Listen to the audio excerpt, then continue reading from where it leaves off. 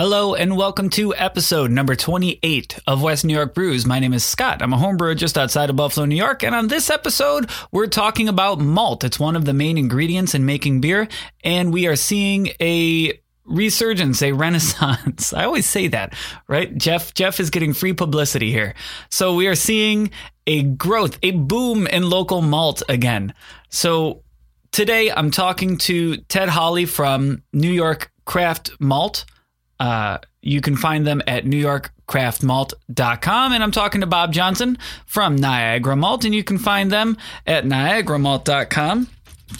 Checking that. Yeah, niagaramalt.com.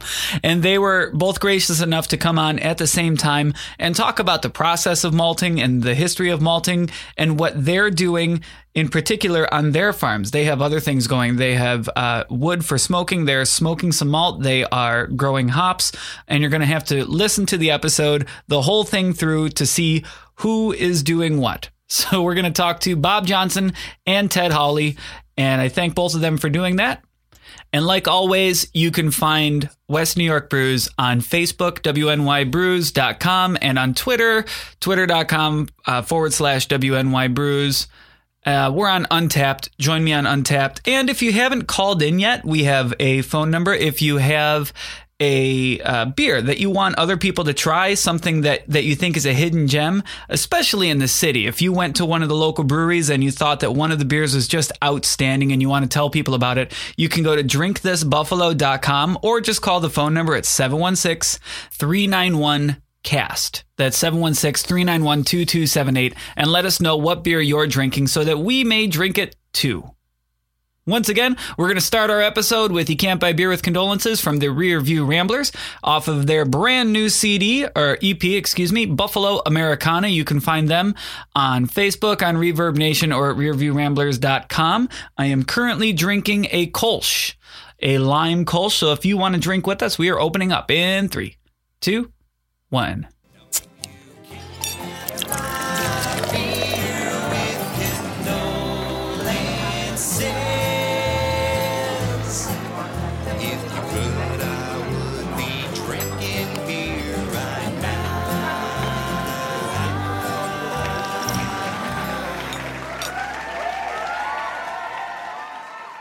If you guys wouldn't mind starting by introducing yourselves and a quick, say, 30-second background on what you're doing. Who wants to go first? Go for it, Ted. All right, Ted first then. All right.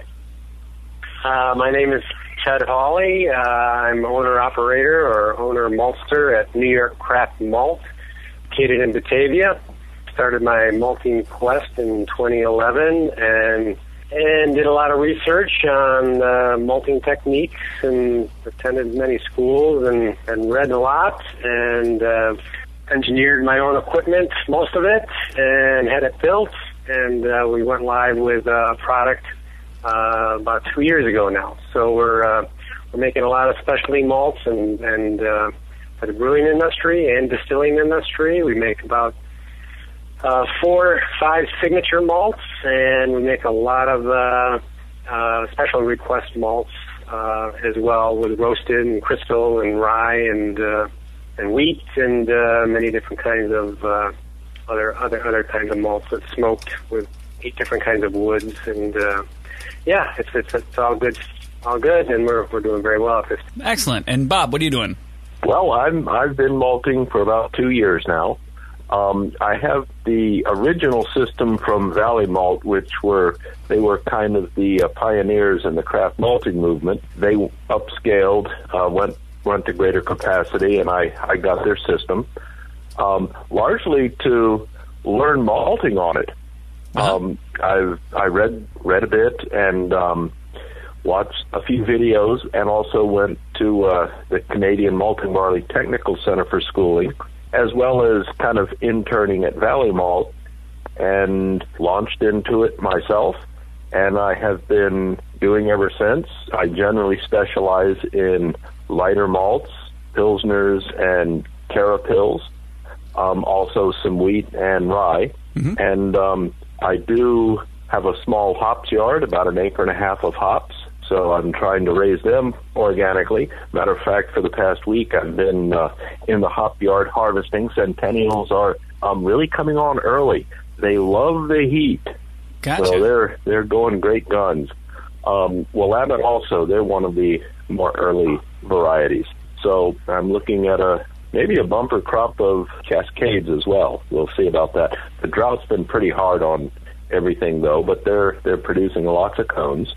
Good. I was also out in the field today doing my bottom plowing. I've got a 15-acre field that I'll be planting with spelt. So I'm going to be trying to malt spelt and see how that works out. So, Bob, how long you've been producing to sell, we'll say? To sell for about a year and a half now. And I've been raising...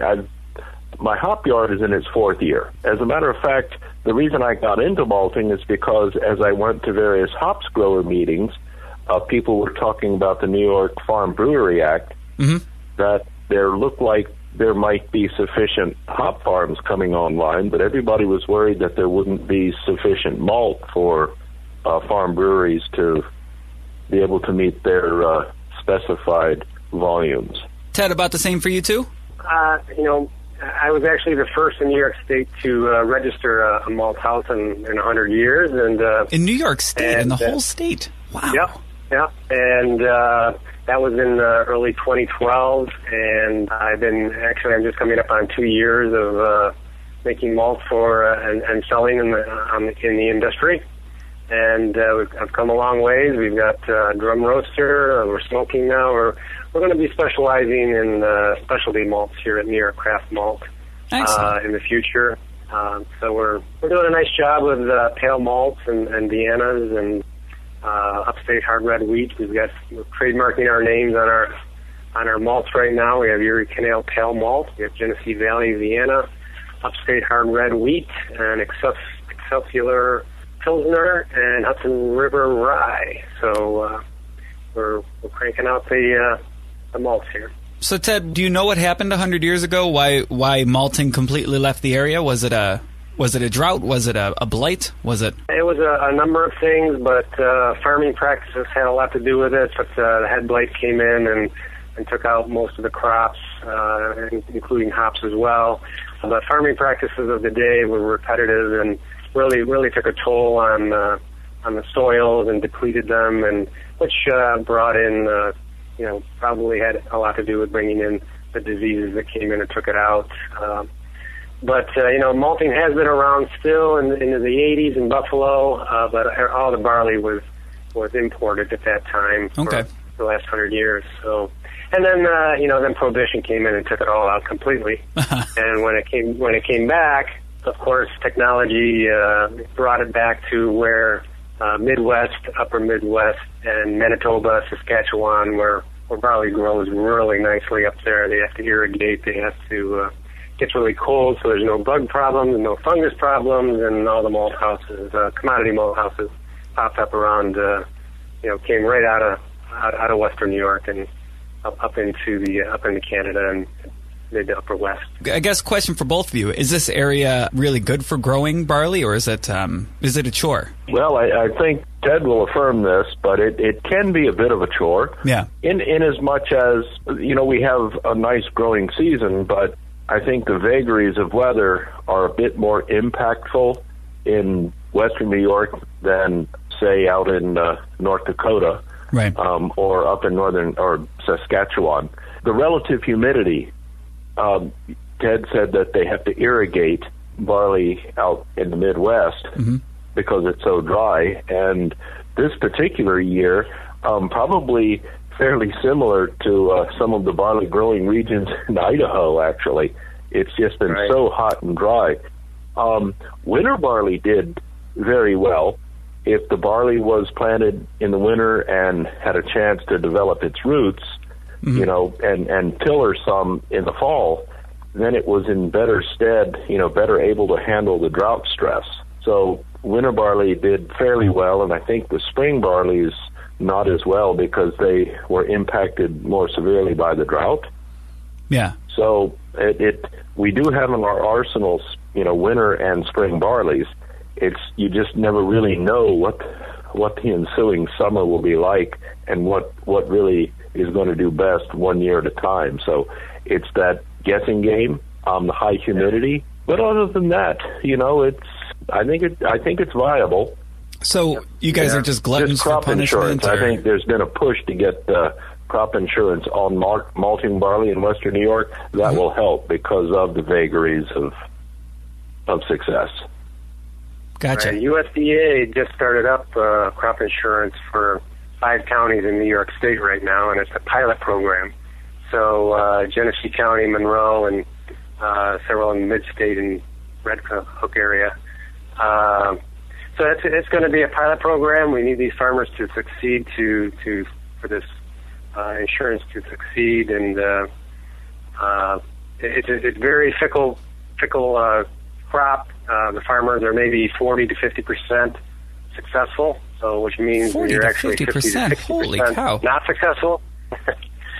So it's a tough go right now. I've been working with Cornell, and Cornell's been doing variety trials for the last 5 years. I think they're 4 years into the winter, or 5 years into the winter varieties, and 4 years into the spring varieties. And I have some right up the road of some spring varieties. And with the drought we had this year, a lot of it didn't even get knee high. It was pretty sad. So this isn't something that somebody could do in their backyard. Definitely not. Because I'm growing hops. I don't think I could grow barley in my backyard, my wife certainly wouldn't let me do it. Sorry, the kids can't play back there. That's where the barley's growing. You can always stick in a few hops vines. Oh, I've got a couple. And they're doing great this year, and I think this is my 4th year on it too. Bob, is there a number of years you can get out of hops before you have to take them out and replace? Not really. Hops take about 3 to 4 years before they become sufficiently established for a viable crop. 3 years usually. 4 years they kind of hit a plateau. Okay. And subsequently it just kind of plateaus off and levels off. I have seen, matter of fact, just down the road from me is a hop that was planted. Golly, about the owner of the house estimates 80 to 90 years ago. Oh, wow. And, the thing grows up, and it just kind of climbs up a telephone pole and just is very productive. Hops are needed, but, there's malt is the beef and the tomatoes and the tomato sauce, you know what I mean? I like that, the beef and the tomatoes. And the hops, it's like the salt and pepper. Malt is the hop. The oregano. There you go. Yeah. Well, I look at it this way. Hops is the heart of the beer. Or, no, malt is the heart of the beer. There you go. Hops are the sex organs. Agreed. Yeah. Hops are the sex organs. Ha. Wait, there you go. All right. So, is this a family show? It can be. Doesn't have to be. So, where is Niagara Malt? Actually, we're in the town of Cambria, but we have a Lockport address. So we're located on Lower Mountain Road, 4329 Lower Mountain Road in Lockport.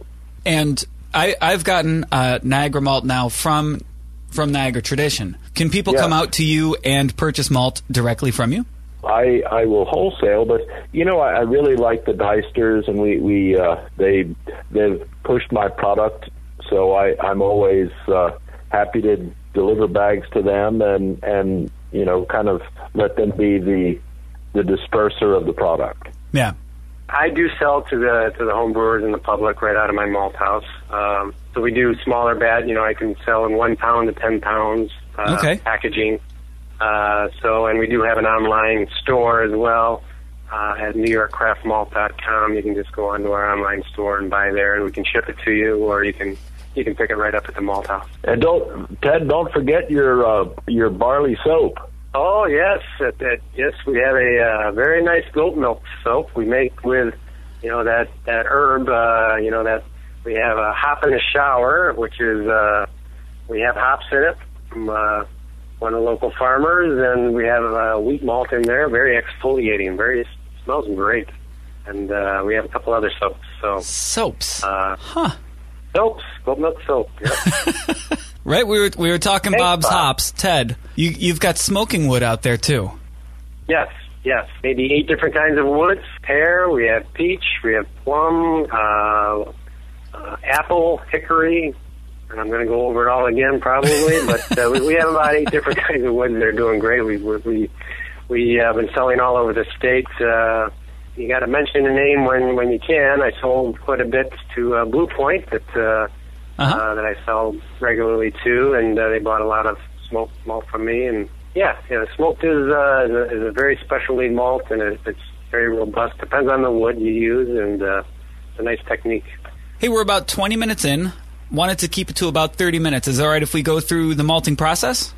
Sure. Who do we want to start with? Sure. Let's start, Ted. You were just talking. If we could start with you, you're growing the barley. First step after you look at it and go, I think it's time. What do you do? Well, as soon as it's harvested, it has to be analyzed. So right now, Hartwick College started up a brand new laboratory there for barley grain and for malt analysis. So not all grains are accepted at the malt house. There are the criteria that has to be met before the grain is accepted. Many different factors, from germination rates to proteins to falling numbers and or RVA testing. It all has to be in good order before it's accepted, in the size of the kernels as well. So I don't know if you want me to go through the whole process. Bob wants to jump in there at any time, but it's steeping, germinating, and kilning. And all of us have a different method, different techniques, different equipment that we do all this with. So, right. I use my system. I use a separate steeping vessel that I steep out all my grains, which is bringing up the moisture content of the grain to a certain moisture content, and then I transfer to the germination tanks where it's germinated, and then I kiln in those tanks as well. So it's a 7-day process once we get the grain in the door. So, Bob, can you explain what the germination does? Yeah, the steeping, of course, the grain is put in, and I do mine in 1-ton batches. So 1 ton of the dry grain going in will ultimately steep out to about 2.5 tons. So it really swells with a little, maybe a little over 2 tons total. So you're taking on a lot of water, and once it's hydrated, then you want to gently blow air through that grain bed. So the grain bed, depending on the diameter of your tank, might be 24 to 30 inches deep. Mm-hmm. And you have to keep evacuating the CO2, because as those seeds activate, the embryo becomes alive. Enzymes in the seed coat are being activated. And one of the first steps in the whole process of germination is the endosperm is the little starch package at the heart of the seed. Mm-hmm. That's kind of that starch storage that's going to fuel germination. And so that starch packet is encased in a protein matrix.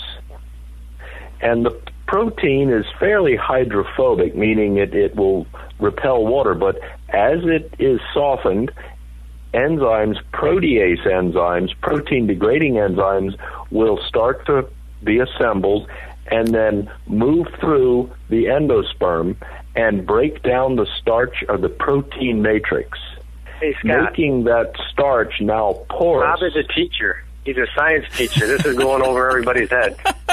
No, I'm curious. Sorry about that. But, the bottom line is, stuff, Bob. the endosperm, you need to degrade that protein, and that kind of opens up channels so that the endosperm, the starch, becomes almost like Swiss cheese. And that's what's called modification, or, you improve the granular structure of that starch. And the idea of germination is to open it up, and the starches will soften. There'll be some sugar release to kind of power the development of the little rootlets. So you're fooling the seed. You're trying to get the seed to think, oh, you're in the ground. You're ready to germinate. You're ready to become a plant. And so it will germinate for about 3.5, 4 days, growing out that little rootlet, growing its little shoot. And once the shoot is about as long as the kernel itself, once the rootlets are about 1.5 to 2 centimeters long, you have to dry it down because you need to kill the embryo because you want it to stop growing now. Right. But you need to preserve those enzymes because that's what the brewers will need.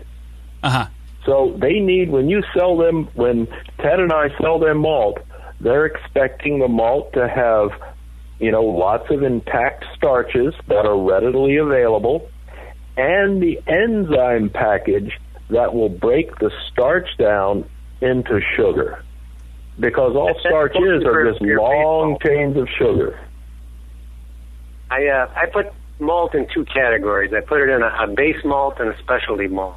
Right. And Bob's talking totally about base malts where you need to preserve all those enzymes, which is done with a lot of air and a little heat. You don't want to kill those enzymes, but the more darker and the more specialized malts you get into, it's more just color and taste from there. Right. But it's very important. Base malts have to be treated with kid gloves, and you really have to know what you're doing.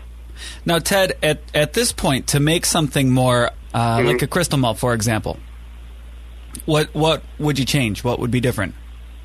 Well, crystal malt is a malt that is been stewed. So first of all, you have to your first 3 steps: you're steeping, you're germinating, and then you're kilning. But before usually your first phase of kilning is a free dry period. But if you're going to make a crystal, you need to stew it, which means you have to bring back around, you recirculate all your really hot, moist, air right through the grain bed again. So you do that for quite a while. Once it's stewed, and you're basically liquefying the endosperm at that point and opening, really bringing out the sugars in it. You take that green malt, it's called green malt. You still have all the rootlets on it. It's still very, very moist. And you put it in a roaster, and I have a drum roaster that you put it in. And then you roast it from there. And there's steps to go through the roasting process. But that's how you make crystal malt. It's a stewed product from the green malt, and then you can go on after that making a Vienna or a Munich in your regular kiln. Okay. But that's how you make crystal, and you can do that with wheat. You can do it with rye. You can make crystal anything. You can if grain, any kind of seed will grow, you can malt it. So, as a home brewer, if I'm picking up, and again I'm looking at it right now, 20-something pounds of local malt, I can expect the same efficiency out of that as I could one of the national brands, right? Well, I was, one of the nice things about Hartwick College is it's the New York Center for Craft Food and Beverage. Mm-hmm. So the Hartwick College is the place where we send our things for testing. One of the tests that they do on the malt, of course, is extract. Yeah. And that will kind of inform you what the extractable sugars and materials are going to be. And I think whether it's a Midwestern malt or myself, I can speak for myself, it's always in the lower to mid 80s. Okay. Is that similar to I'm sorry, I don't know. Is that similar to the extractability of a national, say, a Breeze? Well, I would say it's comparable, yes. All right. That was good enough. We're getting better. We're getting better supply. We're getting the farmers to grow better. Yeah. The maltsters are getting better. In the beginning stages of all this, the commodity malts, everybody's used to calling up on the phone. It shows up at your door, and you can count on it all the time. So there's just so many different factors that go into locally grown, locally malted products. So it's a great thing. The local board challenge is on, but humidities and ambient temperatures are playing a game with, even the brewers can say, their product doesn't come out the same every time because it's close, but there's a lot of variations with Mother Nature that plays with our products. And but at the end of the day, I think both Bob and I are making a great product. So the Niagara Homegrown Homebrew Competition says here right on Niagara Tradition, nthomebrew.com, celebrating the explosion of barley and hop production in West New York, Niagara Tradition and Niagara Malt would like to sponsor an in-house competition. Entry deadline is September 10th. I'm going to have a beer in it. I'm putting together a steam beer for my brother-in-law's rehearsal dinner. Nice. Just to kill two birds with one stone, when I walked into Niagara Tradition, I said, I want all local malt. Give me everything you can.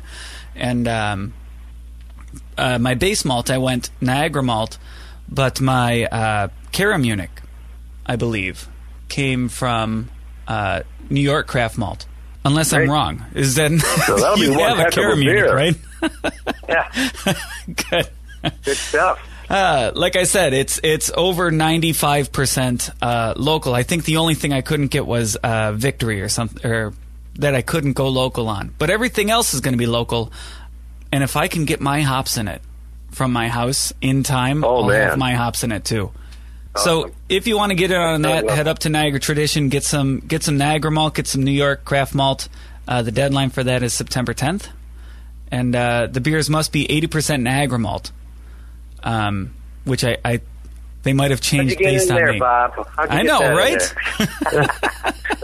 Good stuff. Good for you, man. It's their first year doing it, so like I said, we'll see how local we can go on this beer. But let's end it up, if you guys don't mind telling us where we can, not where we can buy it, because obviously Niagara Tradition has it, and Ted, you said we can get it right up at your place there. Right. Where would you like people to find you online? Website, Facebook, Twitter? Well, we're on Instagram, we're on Twitter, we're on Instagram, did I say that? Facebook. My wife does a great job with all that. I'm the maltster, I'm out in the malt house, but I'm going to give you an exclusive, Scott, that New York Craft Malt will now be distributed through Country Malt Group nice. for my Erie Canal Pale Malt, our Genesee Valley Vienna Malt, and our Upstate Hard Red Wheat Malt. So that's something that I've been working on a long time, and it is now coming to fruition, and I'm very excited about the collaboration with them. That's great. Yeah, that's impressive. Yeah, I've been working on it a while, and it's finally coming around, and I'm very excited about it.